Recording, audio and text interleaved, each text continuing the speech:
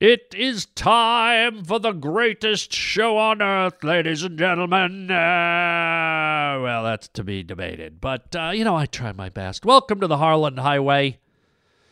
Yes, we're right at the edge of Monday once again. Probably a little bit over, but, we're getting her done, man.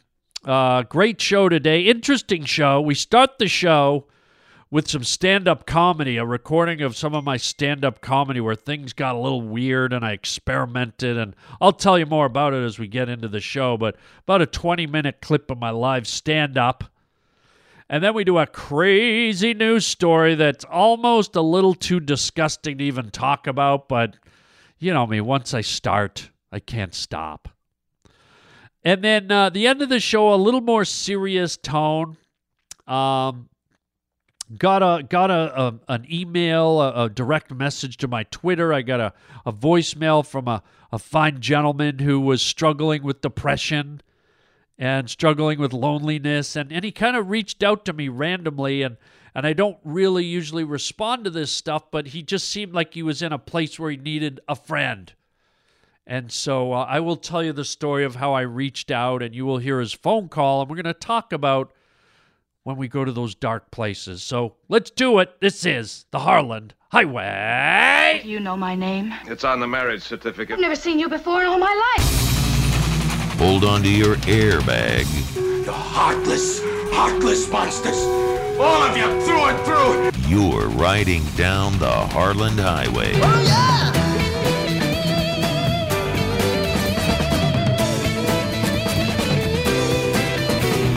When you see a fallen star, that means a witch has just died. You clumsy idiot. The Harland Highway. All I want is to hear people say something again and to see people moving again.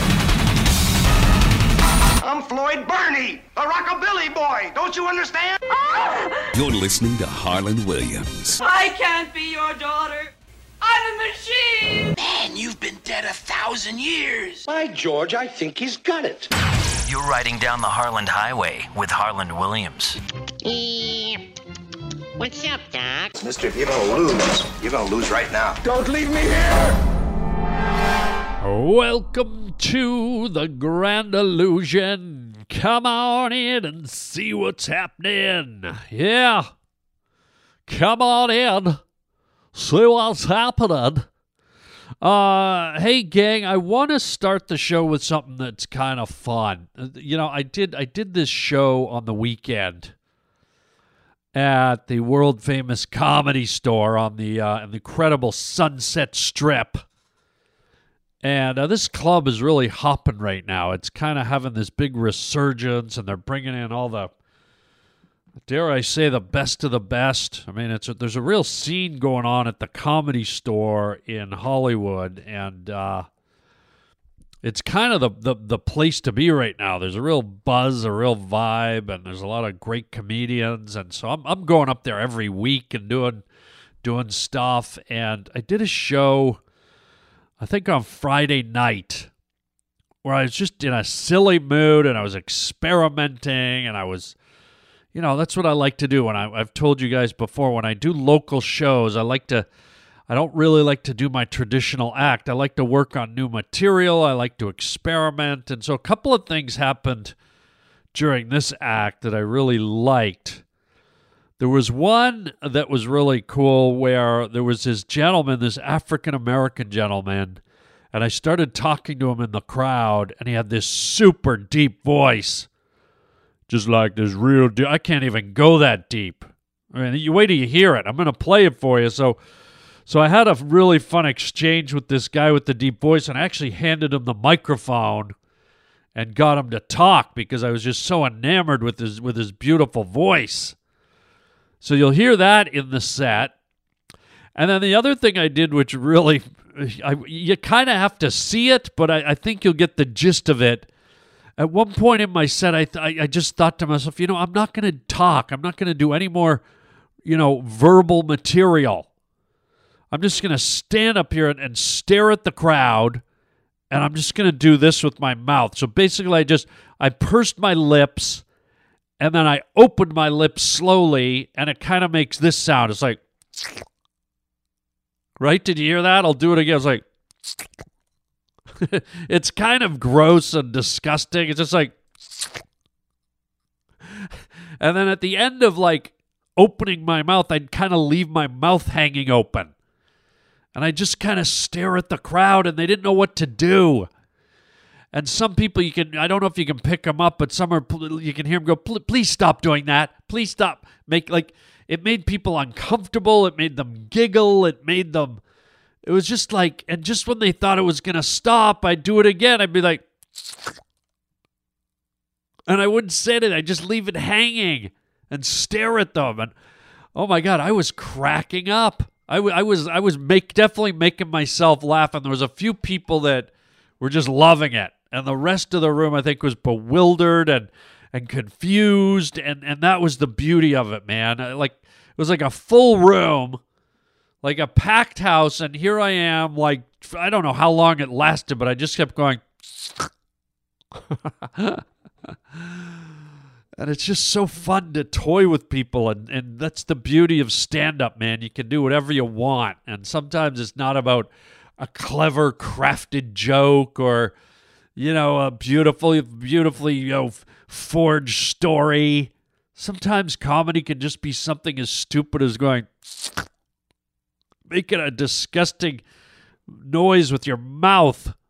So I don't know. I haven't listened back to this yet, so I don't know if it'll translate well, but I did it right into the microphone, so hopefully you'll hear it.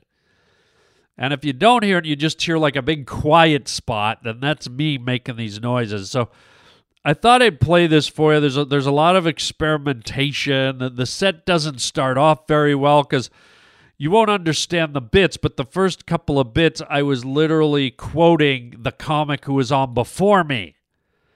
I was kind of referencing his material, thinking they'd laugh at that, and they kind of didn't, and so I was just kind of hanging there.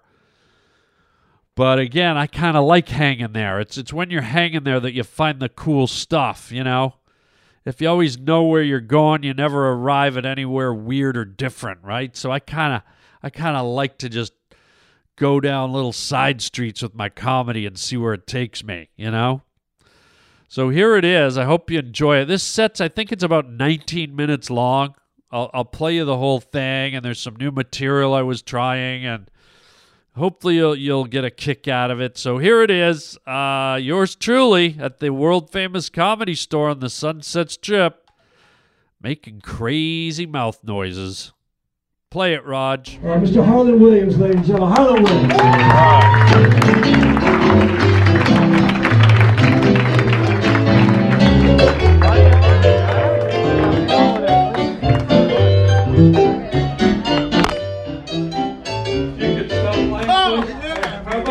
For my son, isn't he great? Yeah. He's pre-op. He's going to be a girl in the morning. Give him a hand. I'm hung like a seal,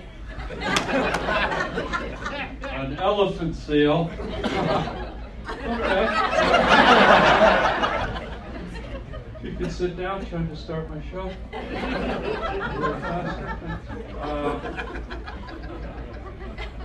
Had a weird week, man. You ever have a weird week, bro? Fucking weird week for me. I went over to Jiffy Lube yesterday. You ever been there, little buddy? Okay, go over to Jiffy Lube, and I'm a good guy. I'm a nice guy. You know that, man, when I'm standing outside your window looking in. I go over to Jiffy Lube, right, Brosh? And I go to Jiffy, I say to the guy, real nice, I go, how much, bro? And he goes, $65, right? And I'm going, okay, that sounds good, let's do it, right? And he's like, sir, where's your car? And I'm like, car? What am I, in fucking high school? I don't want to do it in a car, bro. I see the hydraulic lift back there. Let's get daddy on it. Let's ride. No? Okay. I like long walks on the beach.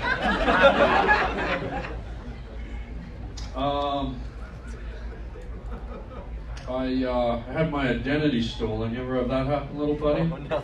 No? No. You will. You will. Anyone? Guy, you have a beard? You ever had your identity stolen, bro? You did? It's pretty weird, right? Porn site. A porn site took it? Yeah. Well, they probably didn't need to reveal that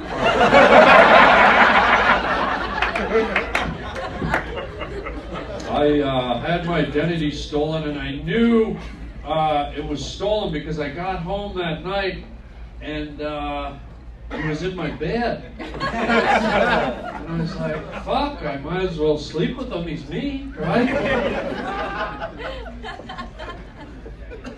Okay, let's try shift gears. Let's try something else. How are you, ma'am? You good? You ever snap your back and crawl up the stairs upside down like Linda Blair from The Exorcist? No, you will. It's gonna happen.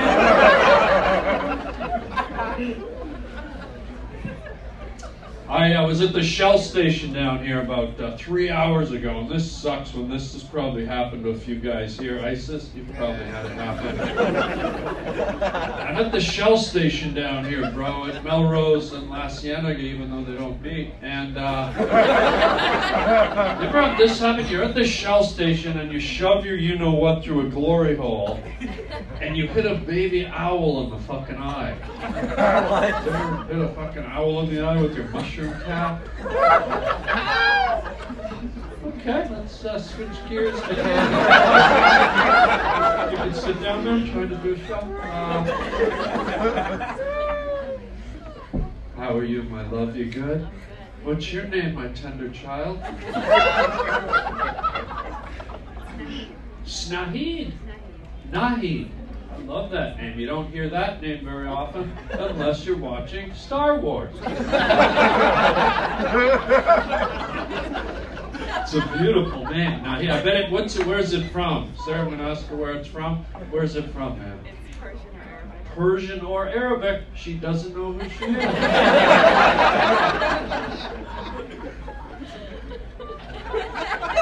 And I bet it has a meaning, like rising sun or blossoming lotus flower. What is it? It means Venus. Okay, Venus, little buddy, is one of the planets.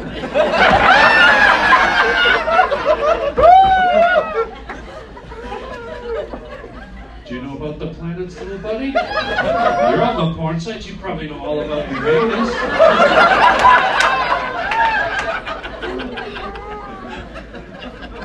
How are you, ma'am? You ever shove your ass in a fish tank and see how many bubbles you can blast? You will.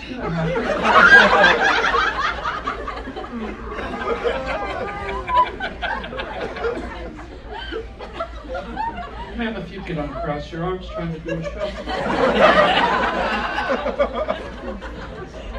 How are you, little guy? You look like a big barrel of fun. What's your name, kid? What is it? Marlo. Marlo. I love it. I love it. Great name. Great name. An Indonesian girl's name.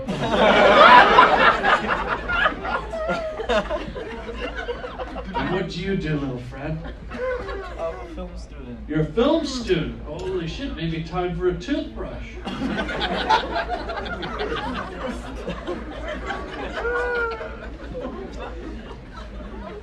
Sir, if you could close your legs, it smells.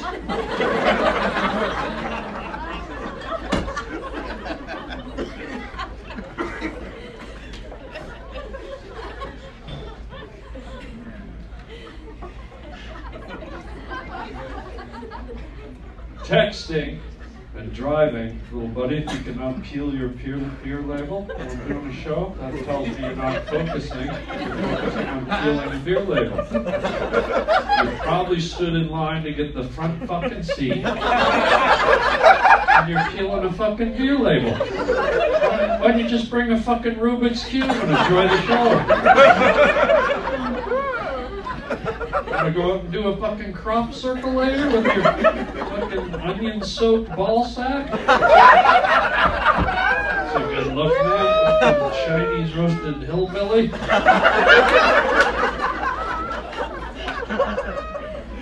How are you, buddy? You ever go to the pet shop and buy one of those goldfish with the big bulgy eyes and Dangle it over your face and pretend you're teabagging yourself?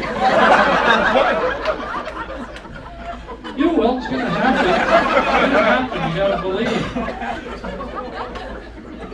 Got to believe something. So you can take your hand off your chin. Texting and driving will get you killed. Have you heard this guy? Have you heard this? Texting. Anybody text and drive? Be honest. Little buddy, you probably do it when you're not out in the field sowing walnuts at baby walruses. Anybody text from the drive? Do you do it, ma'am? You look like a guilty person. Texting and driving will get you killed. Case in point, I'm going down the 405 yesterday, 65 miles an hour. I looked beside me, old lady in a minivan, texting while she's driving. I ram her. Dead. Not on my watch. Not on my watch, you onion soup slurping, psoriasis covered, grilled cheese flipping, varicose vein sucking, mothball fucking sweater knitting, fucking bingo playing, fucking waffle licking, Chinese fucking dildo stuffing, fucking gray fucking powdery wig sucking, dirty fucking leaky chow bathwater gobbling, fucking old bag.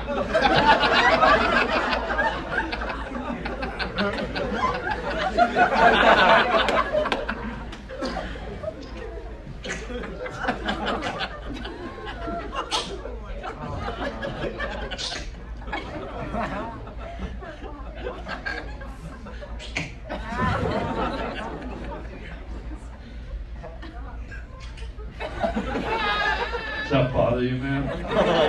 Why does that remind you of Rebel Wilson's bicycle seat?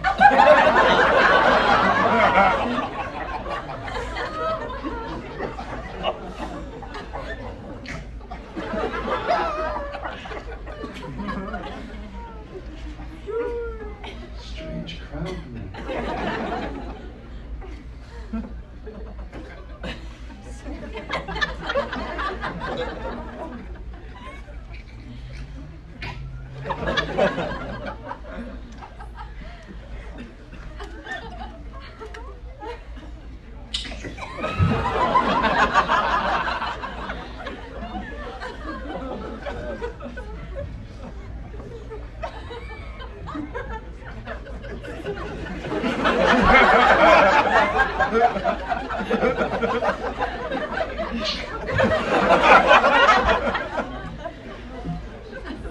Surfing can smash your face on the table.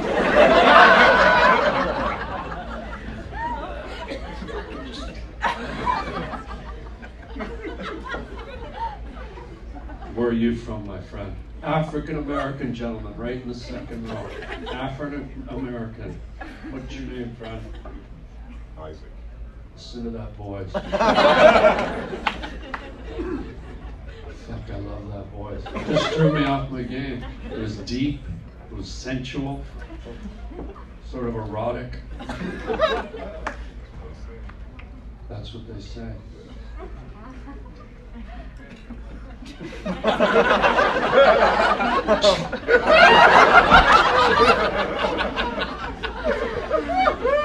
I love your voice.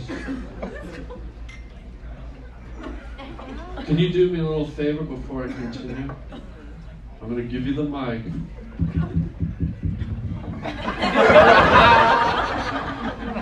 And it's not to me, but I just want to hear you say, "Come over here, baby, and sit on Daddy's lap."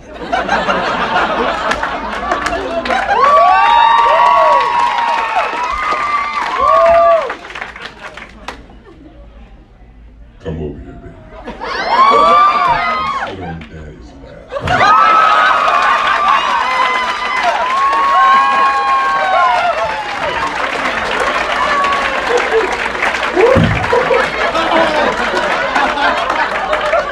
How many people just came right now? You did, right, bro? The porn guy. You probably fucking came before he even stood up.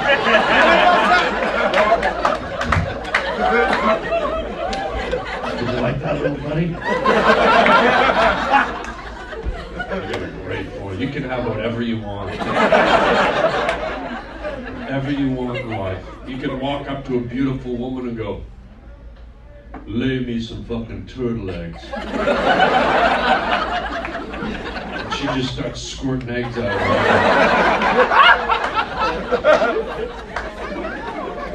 Sir, I see you texting over there. You're glowing. Either Tinkerbell's giving you a blowjob, or you're from fucking Chernobyl, so you're fucking illuminated, sir. Okay. Big emergency? Who are you texting, bro? I was Googling your name. You were Googling my name.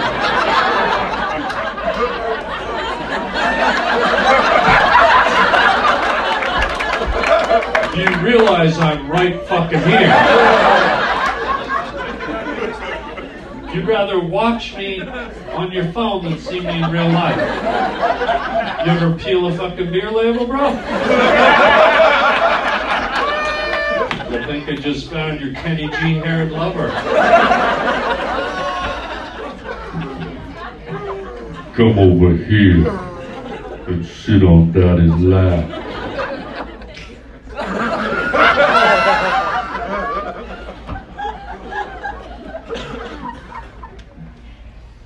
How are you, little buddy? You good? I don't know, you just made eye contact with me as you said that.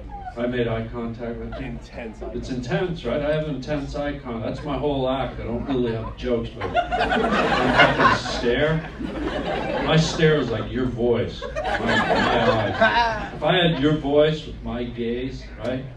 I could probably stare at a woman and get her to take her top off. Let me see. Whose names do I want to see tonight? Who's got the best areolas in the house?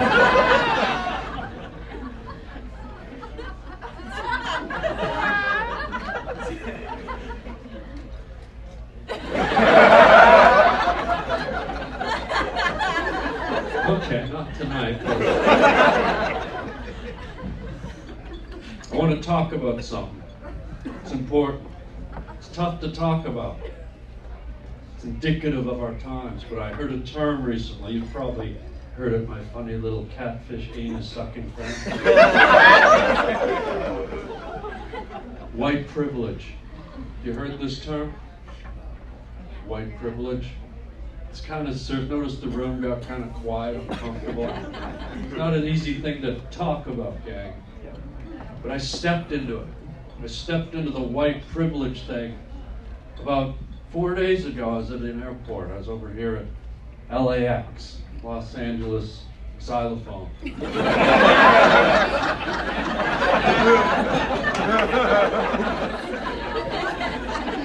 I was going to go me on a little trip. Yeah, hear me? Go me on a little trip. That's right. Sometimes I talk like the Hulk. I got my suitcases, right, Brosh? I'm standing at the counter, waiting to go up and check my big old bags.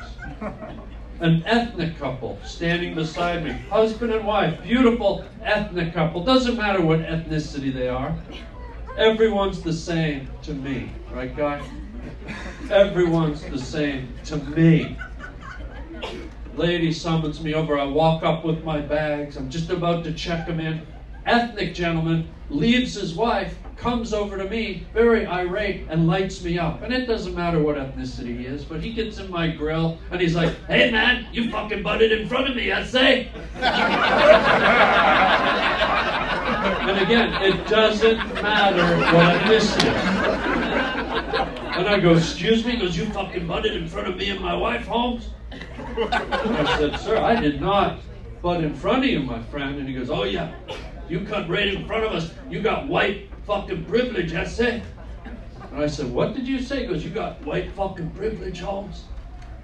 And I looked at him very compassionately and I said, sir, I am so terribly sorry. And if you and your beautiful wife wouldn't mind carrying my bags to get because if I got it, I'm gonna fucking use it.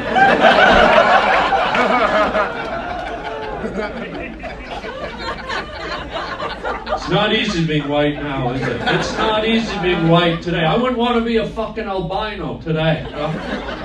Oh, there's skin in those fuckers. If I was an albino, I'd be hiding in a cauliflower patch in Ohio somewhere.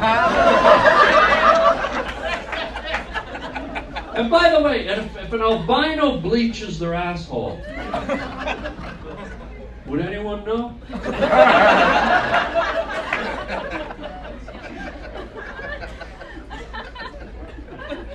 You know I'm going to have trouble sleeping tonight because of your voice. That Green Mile voice. Take my hand, boss. Right, remember that scene where he reaches through the bars and grabs Tom Hanks in the cock? And then all the flies come out of his fucking mouth and you're thinking, what the fuck has Tom Hanks been eating?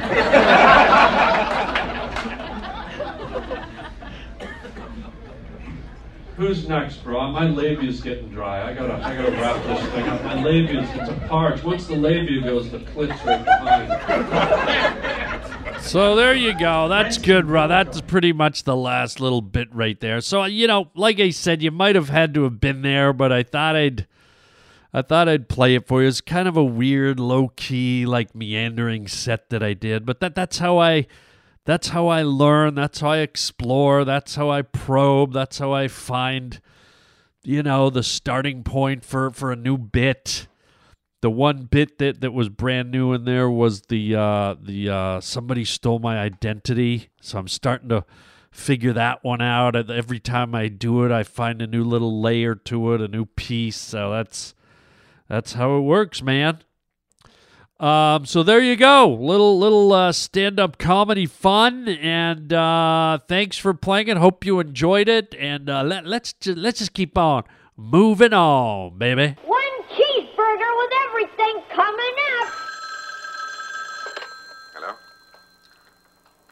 Hello, hi, this is Espinosa, and I have your baskets. We've been weaving them for days and days, and they are in all multicolors.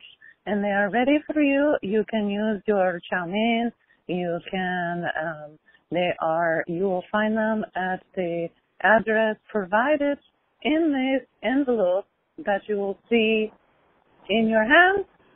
And we will see you very shortly again. Espinosa, Rodriguez, Conchita. Pick up your basket. Whoa. Okay, a little aggressive there, Rosita, Choquita, Espinosa, Popaliza, or whatever the hell your name is. Espinosa, Rodriguez, Conchita. Pick up your basket. Well, it sounded like her name was going to keep going. Did you hear? She was like, Rosita, Espinosa, Choquita, oh, just pick up your basket. Pick up your basket. And Espinosa, Rodriguez, Conchita. Just pick up your motherfucking basket. Please, hurry up. Pick it up. You ever get that? You ever get like a weird phone call and it's clearly not for you? But you sit there and you wonder, did the person call me like not hear my voicemail? Like, you know, I'm a comedian. I try to be funny. So my voice message on my phone is I go, hey, this is Harland. I'm not here. Leave me a message and we'll leave the light on for you. You know, the line from the Motel 6. We're Motel 6 and we'll leave the light on for you. So that's my message. Now, does this lady just disregard, like, first of all, I have an unusual name, so I clearly go, hi, this is Harland. Does her basket order form say baskets for Harland? And then, you know, if I throw in the Motel 6 thing, shouldn't that be a signal? I mean, God. Hello, hi, this is Espinosa. And I have your baskets. We've been weaving them for days and days. Days and days? You've been leaving them? I mean, baskets, how big is a basket? They're usually fairly big, right? They're usually the length of a loaf of bread. I mean, if they've been leaving them for days and days at whoever's house, how many baskets are at this house? And at what point do you stop leaving shit because you realize nobody's picking it up? It's like that crazy house in the neighborhood. You ever see that one house where the mailman, he knows they're not going to pick up the junk, but he just throws the flyer with the elastic band around it and the junk mail and the phone book and you just see it all over their front porch. And you know nobody's in there, or if there's someone's in there, they're probably a corpse, and you think it's a haunted house. But the mailman just keeps leaving it. You know, the other papers are so old, they're like sun bleached, and they're yellow from the rain, and they're matted to the wood on the porch. But some of these delivery people, do you not have a clue? I mean, wouldn't it be smarter to go, hi, this is Esplaneza, Rosetta Stone, Paprika, Fernandez, Guadalupe, and we've tried to deliver baskets to your house once, maybe twice, maybe 3 times, and they're just sitting out front, and nobody's picking them up, so we're gonna stop delivering the baskets until we hear from you. Please contact us at blah, blah, blah, blah, blah. Okay, you don't just keep delivering stuff. You don't keep stacking stuff up. But people do this stuff, man. It's weird. Just get a clue. Like, just stop. And then what if this person is in their house and they can't get out because there's like a wall of baskets at their front door? Or maybe they can't get in because there's a wall of baskets. Stop with the baskets. And what are you doing with baskets anyhow? And they are in all multicolors, and they are ready for you. You can use your chow mein. You can, you will find them at the address provided in this envelope that you will see. What the hell is she talking about? Maybe she's the basket, like as in basket case. Like, it just sounds like she starts a thought and then switches gears and then goes off, and there's a basket and there's an envelope and there's a thing, and then she tries to say her name, and she can't even say her own name. She gets frustrated at her own name, and then she gets mad. She's just pick up your basket. It's Rosa Marie Gonzalez Guadalupe. Just pick up your basket. Again, Esplanova, Rodriguez, Conchita. Pick up your basket. So there you go. One of the many calls I get to the Harland Highway hotline, and that one just got me baffled. So if you're listening, Rajita Cachola Kapila Mamola, there's no, you're calling the wrong person. Don't need any baskets. Go call the right person. Okay? Yeesh. The Harland Highway. Crazy news story. That's weird. Wow. That's strange stuff. Okay. Oh, this one just... I'm already cringing, Raj. I don't know where you find these stories, but this one is not making me comfortable. And I think the rest of you should get ready to cringe, too. Ugh. Here we go. Ready? 5-foot-long tapeworm came wiggling out of man's body after he ate sushi.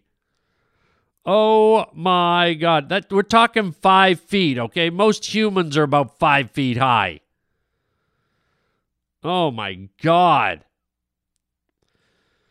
Sushi lovers beware. Great. I actually enjoy sushi. Great. This should be good.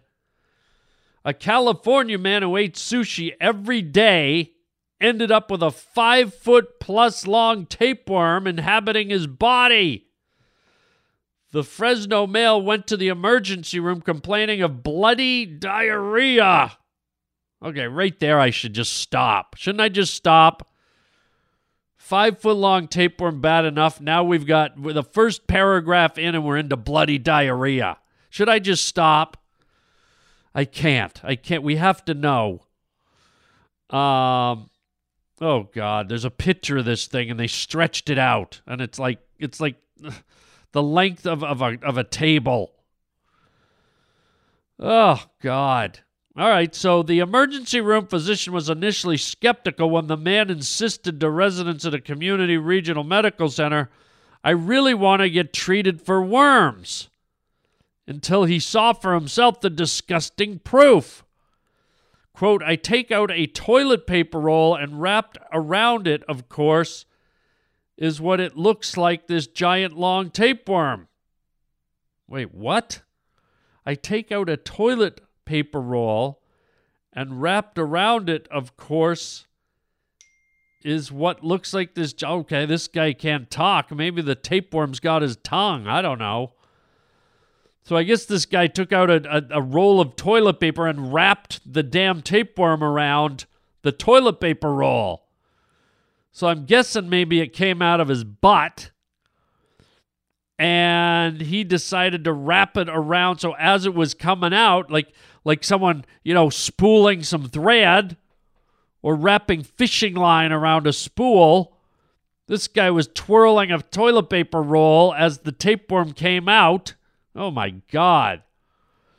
So then he unraveled. It says, after being unraveled, the tapeworm ended up being 5.5 feet long. The doctor recalled how the patient said he felt the worm wiggling out and felt like his guts were coming out as he sat on the toilet. Oh, God. Should I just stop? Really? He then began to remove the worm, which started moving. The doctor said the man was relieved it was a tapeworm. Yeah, what'd you think it was? Alien? Or did you think maybe your dog was missing? The patient was treated with medication to help remove the rest of the worm from his body. There was a study published last year pointing out that wild-caught salmon caught off the coast of Alaska may contain tapeworm. The man said he won't be eating any salmon anytime soon. No, but your tapeworm might. I mean, dude, you better feed that thing or it might start eating your organs. God, aren't we funny? Aren't our humans funny with our crazy bodies and the weird things that can happen? Can you imagine? And how long was that thing living up there? You know what I mean? Like, we don't know how long that damn worm, if it grew over 5 feet, it'd probably been up there for a while. So picture a worm living in your yard, digging around in the mud and the ground, making little tunnels, eating dirt or whatever worms eat. And then picture that in your belly, but over 5.5 feet long, which in most cases is longer than someone's entire body. What's this thing doing in there? Where's it going? Where can't it go? I mean, you got to remember the inside of your body is like it's a toxic place, man. It's full of gases and acids, and it's hot, and it's full of toxins, and it's full of all kinds of things that aren't healthy. Enzymes, like, it's got defensive mechanisms, bacterias and things that would probably attack a tapeworm. But yeah, this tapeworm's just sliding around and all the ooze and the goos and living it up. Hey, fellas, guess what we're having tonight? More sushi. I mean, this tapeworm's eating better than most homeless people around the country. Some homeless people are picking through a garbage can down on Main Street looking for an old KFC chicken leg. And here's Tommy the tapeworm getting high-end freaking sushi shoved down his throat. What the hell's this? Wow, this tapeworm had a good gig until he went down Bloody Diarrhea Boulevard and came out the wrong hole, man.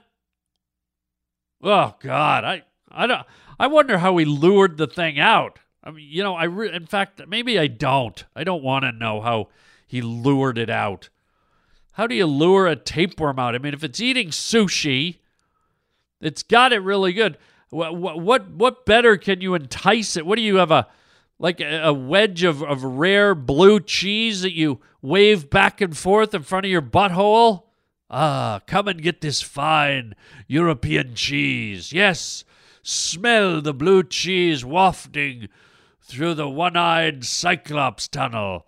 Come and sample this beautiful. And the Tommy the tapeworm sticks his head out of your ass and goes, that smells delicious. You know, I've been having sushi for about 6 weeks straight. I think I'll get me some fine European blue cheese, babe. I'll just slither out of this little porthole here at the back of the ship and I don't know.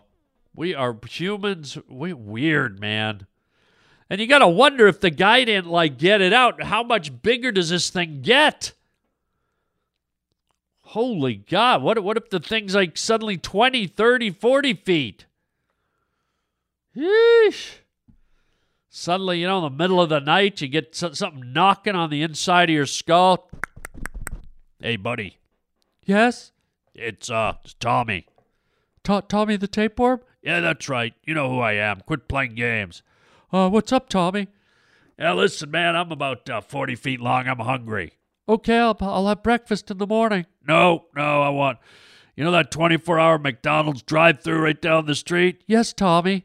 Yeah, start the car, asshole. What? But Tommy, it's 3 a.m. Start the car or I eat your left kidney. Okay, Tommy, let's go. I mean, Jesus. So there you go, gang.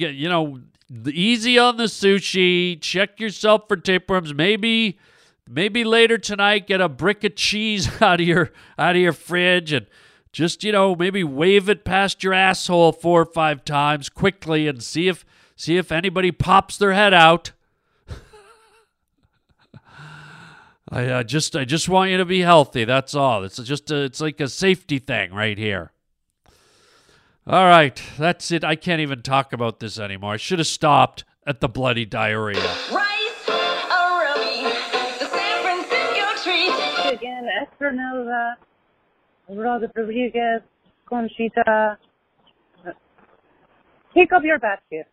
Okay, let's switch gears from the wild, the wacky, the weird, and the funny, and something a little serious. I feel like this was an important phone call that I got. The phone call was a follow-up to a direct message I got to my Twitter account.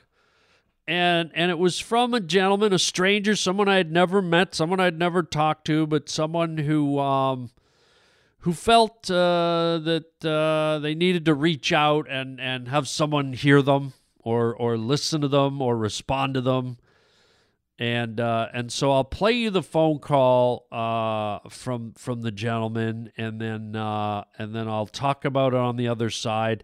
It's a bit of an intimate conversation we had, but I feel like it's worth sharing because I think it's important, and I think it's a situation that confronts a lot of people.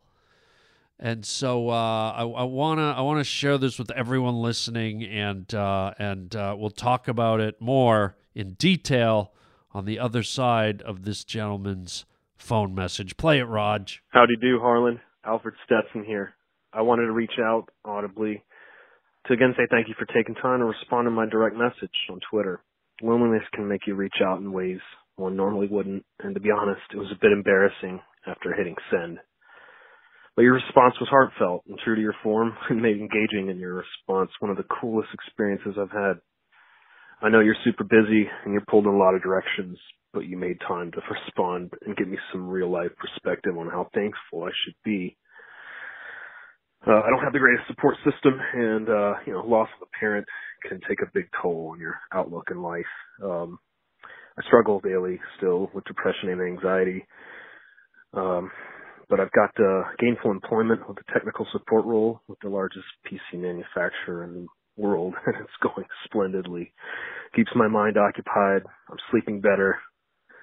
I'm taking home more than reasonable pay.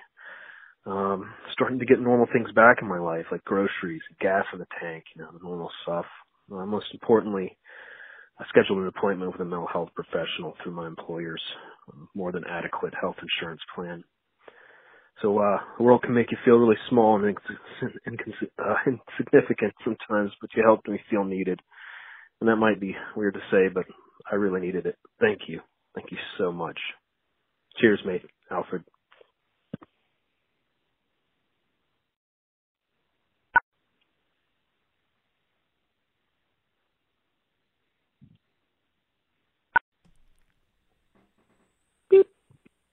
Well, Alfred, hey man, you know, I could sense your need to connect with someone in your direct message on Twitter, and I can hear it in your voice. And you know what, man, you should never be embarrassed about being lonely or feeling isolated or, you know, being in a dark place. That there's no embarrassment in that ever, ever, ever, ever. It's part of the human condition, bud. It's like if you're happy, if you're in love, if you're sad, if you're defeated, if you're triumphant, all these are the flavors. Think of your brain, your body, your mind as a Baskin-Robbins with like endless flavors, and loneliness and depression are some of the flavors in that beautiful refrigerated container that has all the different ice cream flavors. And you have to kind of balance the ones that don't taste good with the ones that make you euphoric and taste amazing, and the ones that are just kind of in the middle of the road, and the ones that lean towards great but aren't, and the ones that lean towards bad but are kind of somewhere in the middle. So don't be ashamed, don't be embarrassed, and don't be upset with yourself. Everybody listening right now has been through loneliness and in a dark place. And I just want to state right out of the gate that I'm not a professional, I'm not a doctor, I'm not a psychologist. I just kind of, you know, I know what it feels like. We all do. And so you sounded like you said, a lonely guy that was looking for a voice that cared, a voice that was concerned, and a voice that would just respond and be there and be supportive. And so I won't go into the details. I'm not going to read the tweet, but, you know, Albert's tweet was similar to his phone call that he described, where he was feeling a bit destitute and detached and looking in the mirror and going, why should I live, and what's the point, and you know, why go on, and what's the point of life, and you know, some heavy stuff, man. And I'll be honest, I don't normally reach out to people on my Twitter account or Instagram, people I don't know. You know, it's not my place. I'm not a doctor, and you know, I don't really want to get that intimate with people I don't know. It's just it's not something I think most people want to do. But sometimes you can tell when a stranger needs a hand, or somebody needs a caring voice, or you need to put a candle in the window in the darkness. And I could tell that, you know, Alfred reached out, and I read his tweet, and I was like, man, this guy, you know, he's hurting, man. He's not in a good place. And when somebody's kind of questioning the value of going on in life and even getting enjoyment from life, you know that person needs some help. And so I'll say this, you know, I responded to the tweet, and I'm responding to this, and obviously, Albert, I care about you. Everyone listening cares about you, but you know, this will be the last time, because I'm not a professional, and I don't want to get into a place where we kind of create this relationship where, you know, you're depending on me for input. But in this moment, I think it's key that, you know, we have this connection. And so when Albert told me that he was feeling this detachment and this desire to maybe not go on, or questioning why he should go on in life, I kind of didn't want to just be like a Dr. Phil and give the traditional answer. And I thought, you know, maybe I can be a little creative with Albert. And so what I did is I wrote back to him, and I explained to him that, Albert, life is precious. Life is such a precious thing. And I said to him, I said in my direct message, I said, somewhere right now, Albert, there's someone laying in a hospital bed. Or there's someone in a car twisted around a lamppost. Or there's someone in an alley that's just been stabbed. Right? And cut to the person in the hospital. And it could be you. Picture yourself there or a loved one. And picture your whole family standing around. And you're looking down at that loved one.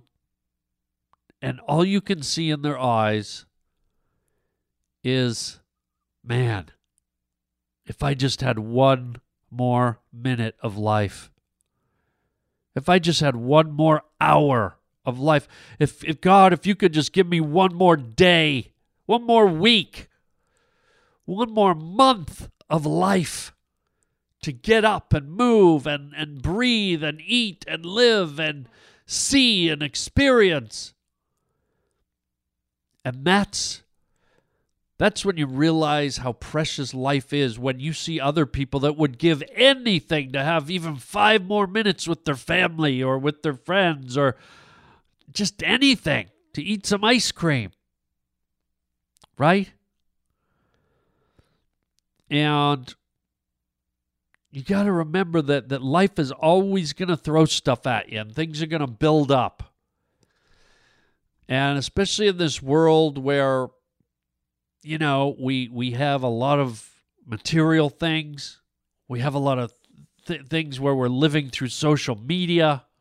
We're comparing ourselves to other people. We're looking at life through the prism of the life that society has created, which is go to work, get a job, fall in line, get your paycheck, get your health care, go to the doctor, get your physical, pay your car payments, go to the movie with your friend. You know what I mean? So you can get kind of lulled into lockstep with the way things are supposed to be, or the way society thinks you're supposed to be. And before you know it, you're like a log rolling down a log chute at a sawmill. You're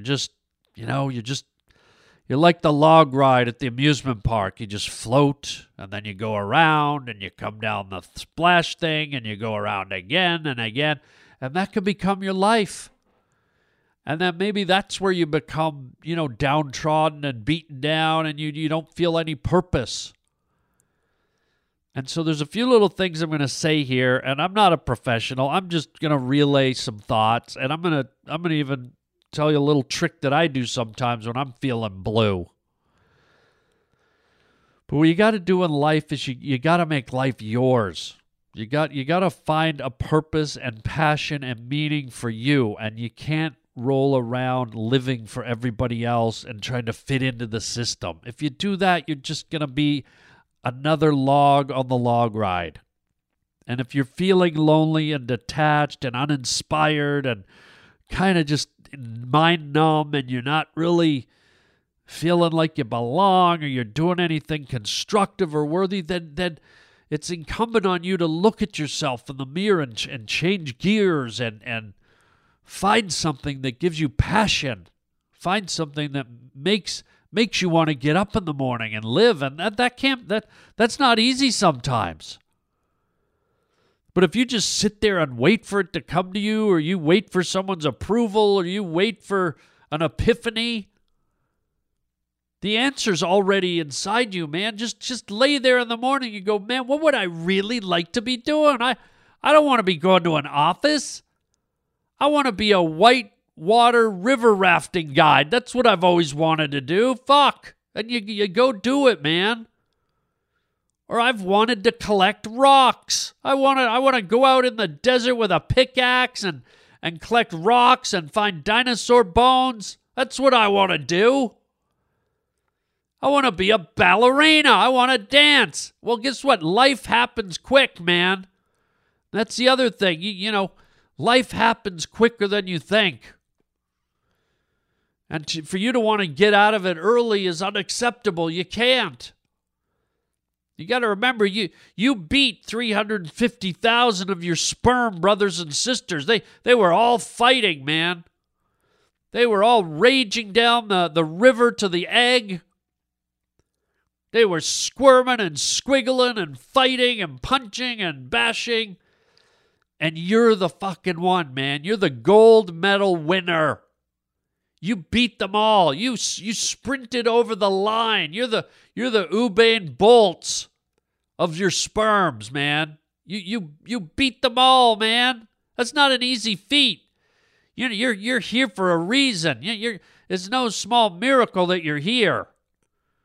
So don't just throw it off like, oh, I was born, I care.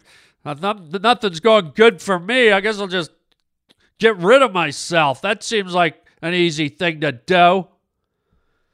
Well, no. I'm not going to let you go there. Nobody is. It ain't fair, it ain't right. You're automatically a winner. The fact that you exist, you're a supreme athlete. You're a winner. You won. Okay? But the problem is you flop out into this world and you don't just flop out as a free entity. You do, but you get molded. You get shaped from the minute you're born. You get a social security number and a name and a birth certificate and a bank account and this and that and blah, blah. And suddenly you're not this free-flowing thing that if left to your own devices, who knows what you'd become. And so that's the key. You've got to look beyond all the institutions and all the pre-programmed propaganda and crap that's been laid at your feet. You've got to fight your way the way you fought to be a sperm to that egg. Now that you're in the living world, you've got to fight your way every day to get to your destination. If you want to be a rock singer, if you want to be a writer, a poet, a dancer, a photographer, well, you got to picture yourself being that kick-ass sperm cell. And you gotta swim for your goals, man. You gotta swim for your target, your objective. And when you do that, when you make life spicy, and when you chase your dreams, well, then you're not that lowly anymore, and you're not that in that place. You're motivated. You got reason. You got passion. And so I'm super glad that you were able to, kind of course correct a little, Albert. And to finish up with Albert, what I did is, after I kind of said to Albert, I said, so many people would just love to have the life. And when I say the life, I mean the time that you have. Because, Albert, you've probably got, who knows, 20, 30, 40, 50 years of your natural life left if you live reasonably healthy. And there's 1 million people across the globe right now laying on their deathbed going, oh, God, if I could just have one more day, one more night even, one more hour.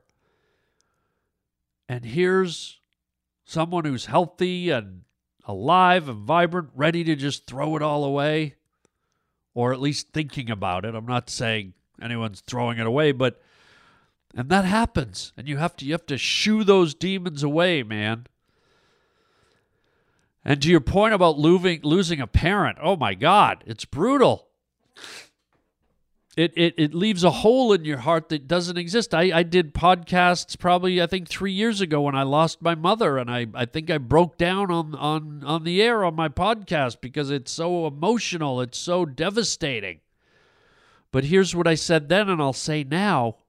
When you lose someone you love, like a parent, like a family member, you don't let that become your burden on your back.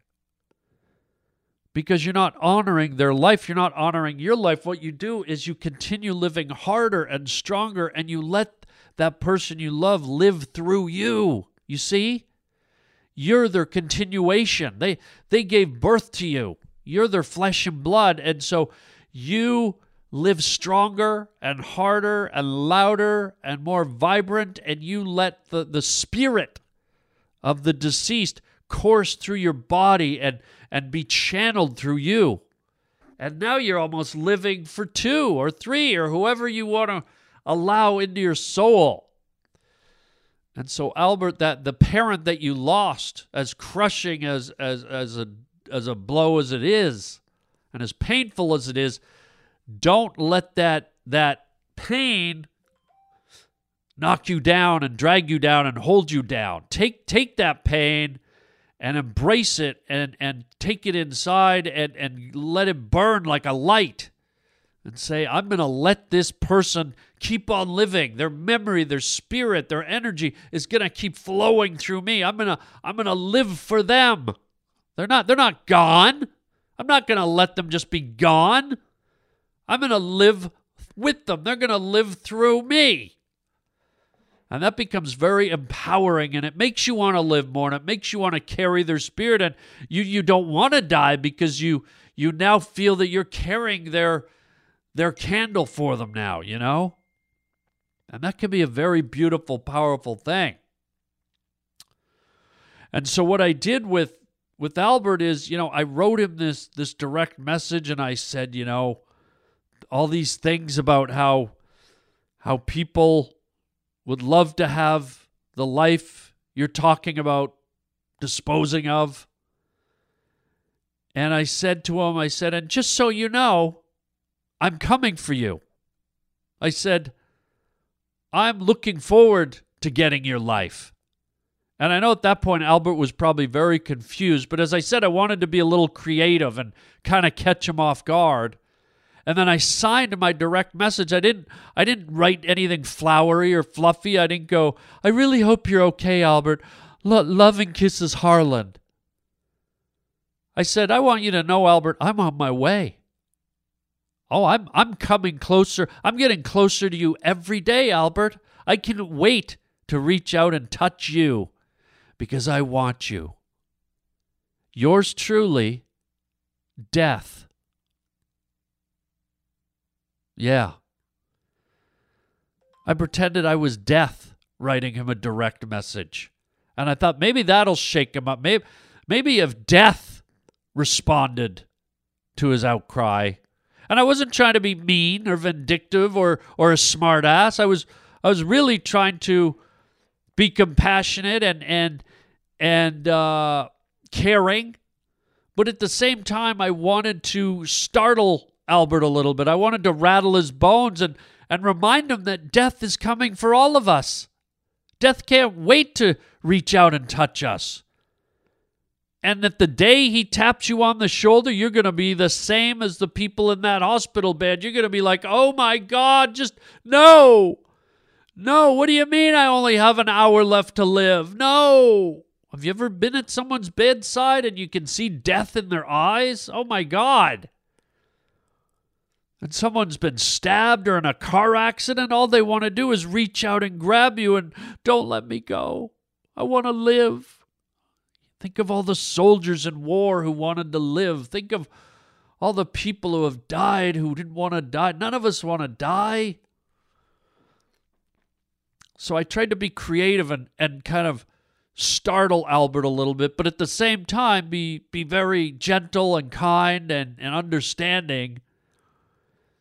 And I was glad to get this voicemail from Albert because he got it. And I think it affected him in a more poetic way than just the standard, hey, buddy, it's okay, you're going to be all right. I hope that maybe I jostled his mind a little bit with my response.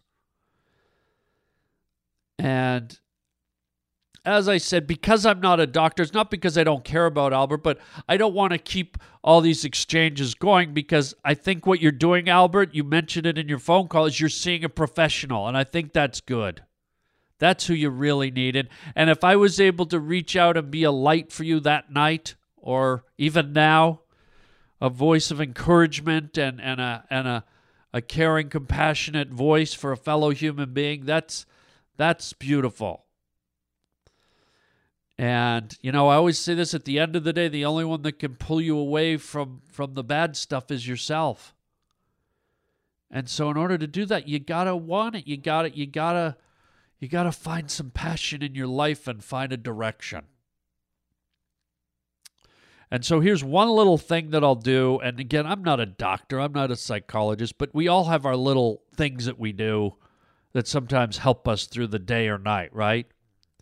And this one is so simple. I think I might have said it before on the podcast. It's so simple and silly, but it actually works. Okay? Because your brain and your body are two different things. Your body is your car, and your brain is the engine, is the electronics. And unless you have a Tesla, when you get in your car, you don't just sit down and press the gas and put your hands at your side and let the car drive you where it wants to go, right?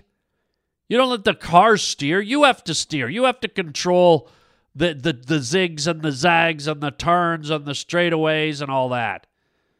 You don't just start the car and say, okay, car, take me. That would be insanity, right? That would be instant death. And so the brain and the body is the same way. You are in charge of your car, your brain. And when you wake up in the morning and the brain goes, you know what, I'm going to be really depressed today. You just opened your eyes and life is shitty. And I lost a parent. And I don't like my job. And I'm not feeling great. And I'm a little overweight and blah, blah, blah. And man, that car can take over and start driving you before you know it. And then you're just sitting behind the wheel going, I've lost control. My car's driving me. I want to die. Well, you don't want that. And so here's a weird, every now and then if I wake up on the, as they say, the wrong side of the bed or in a funk like that, you know what I do? It's a weird little exercise, but I tell you most of the time it works. And I'm gonna offer it to you and see if it works. It's a stupid, silly little trick. Here's what it is. Visualize in that big brain of yours, just visualize a light switch. You ever see a light switch on a wall? So the next time you wake up or you're anywhere you are, you could be walking down the street and all of a sudden your brain goes to the dark place. Goes, oh God, I feel down. I feel shit. I want to end it. I want whatever you're thinking, however dark you go. Just before it can even run away with you, picture the light switch. Okay? A simple freaking light switch. And with the power of your mind, just go, you know what, depression? Click. And you just click it off. And you take back your brain and you go, this is my fucking brain. No, all that negative shit you're bringing, you're just manifesting it. It's my body's chemicals, it's my brain, it's my neurons, it's whatever it is. And if I just let it go, my car's going to steer all over the road and smash into a wall, and I'm going to have a shitty day or week, or I'm going to try and end it, or... And this is a weird little exercise, but you just literally go, when you feel it starting, the minute you just go, you go to that light switch and you go click, and you click it off. And you just don't let it. Right away, you just click it and you stop all the bad thoughts. And if they come back, you go right back to the light. And you go, nope, this is my fucking body. This is my fucking mind. Nope, I'm in charge. I'm driving the car, not you. Nice try, loser. Click. And I'm telling you, man, it's the simplest, but sometimes it works. And if you want to borrow that, if you want to try that, Albert, you know, even when it's heavy, I've had heavy days where I'm like, oh, man, and I just go, no, I just woke up, I'm not going to have a click, and I just don't let it, and I just switch gears, and I just start going on about something else. It's the weirdest thing, and again, I'm no psychologist, I'm no doctor. It might not work for you, but hey, anything's worth a try if you're feeling like you're in a bad place. If you're blue, mildly down, extremely down, you'll be amazed. It's almost like just if you saw your car careening towards a wall and all of a sudden you grab the wheel and you turn it back. And you're like, okay, I'm back on the road. It's just like that. Click. Nope. No bad thoughts in this brain. I'm in charge. Click. So there you go. And I hope Albert doesn't mind. I think him sharing his phone call was kind of his subliminal way of saying, "Hey, I want to talk about this a bit more. Let's put it out there." And so I hope this response, Albert, is helpful. And you know what, dude? I hope you're doing great, and I think everyone listening hopes you're doing great. And just find that positive, passionate outlook in life. And on a more morbid note, remember that death can't wait to put his arms around you. So live it up, man. Do all the great things you want to do in life while you can. It goes by quickly. So there you go. A little serious towards the end of the show, but I thought it was important because Albert is indicative of many of us. We are all humans. We all have our ups and downs, and so I thought, you know what? I'm gonna put the comedy on the shelf for a few minutes here tonight, and we're gonna address this. And so there you go. I hope you're doing great. Keep on thinking great things. Use that little light switch, and we're gonna end it right there because it just doesn't seem like it makes sense to go to comedy after this. But we'll be back. We'll be back for another episode next week. And if you want to see me do stand-up comedy, I will be this weekend in Denver, Colorado at the Comedy Works, June 7 and 8. Yes. Come and see me, and we will laugh together. And then 2 weeks later, June 20th to 22nd, I will be up in Baltimore doing some stand-up comedy. So great stuff ahead. And Albert, thank you for sharing your phone call, man. Be well. And I know you're going to do great, man. And we're sorry about the loss of your parent, but just, again, live large and strong and carry their torch, baby. And that's it. All of you do great. All of you do well. All of you enjoy every damn second of your life because it is beautiful. It is precious. And, the bad times you have today, you probably won't even remember them next year. That'll be your homework. Think about last year. Do you remember anything really that bad? Can you really remember it? Maybe, mostly probably not. So enjoy it, laugh, have fun, and until next time, chicken chow mein, baby. Again, Espernova, Robert Rodriguez, Conchita. Pick up your basket.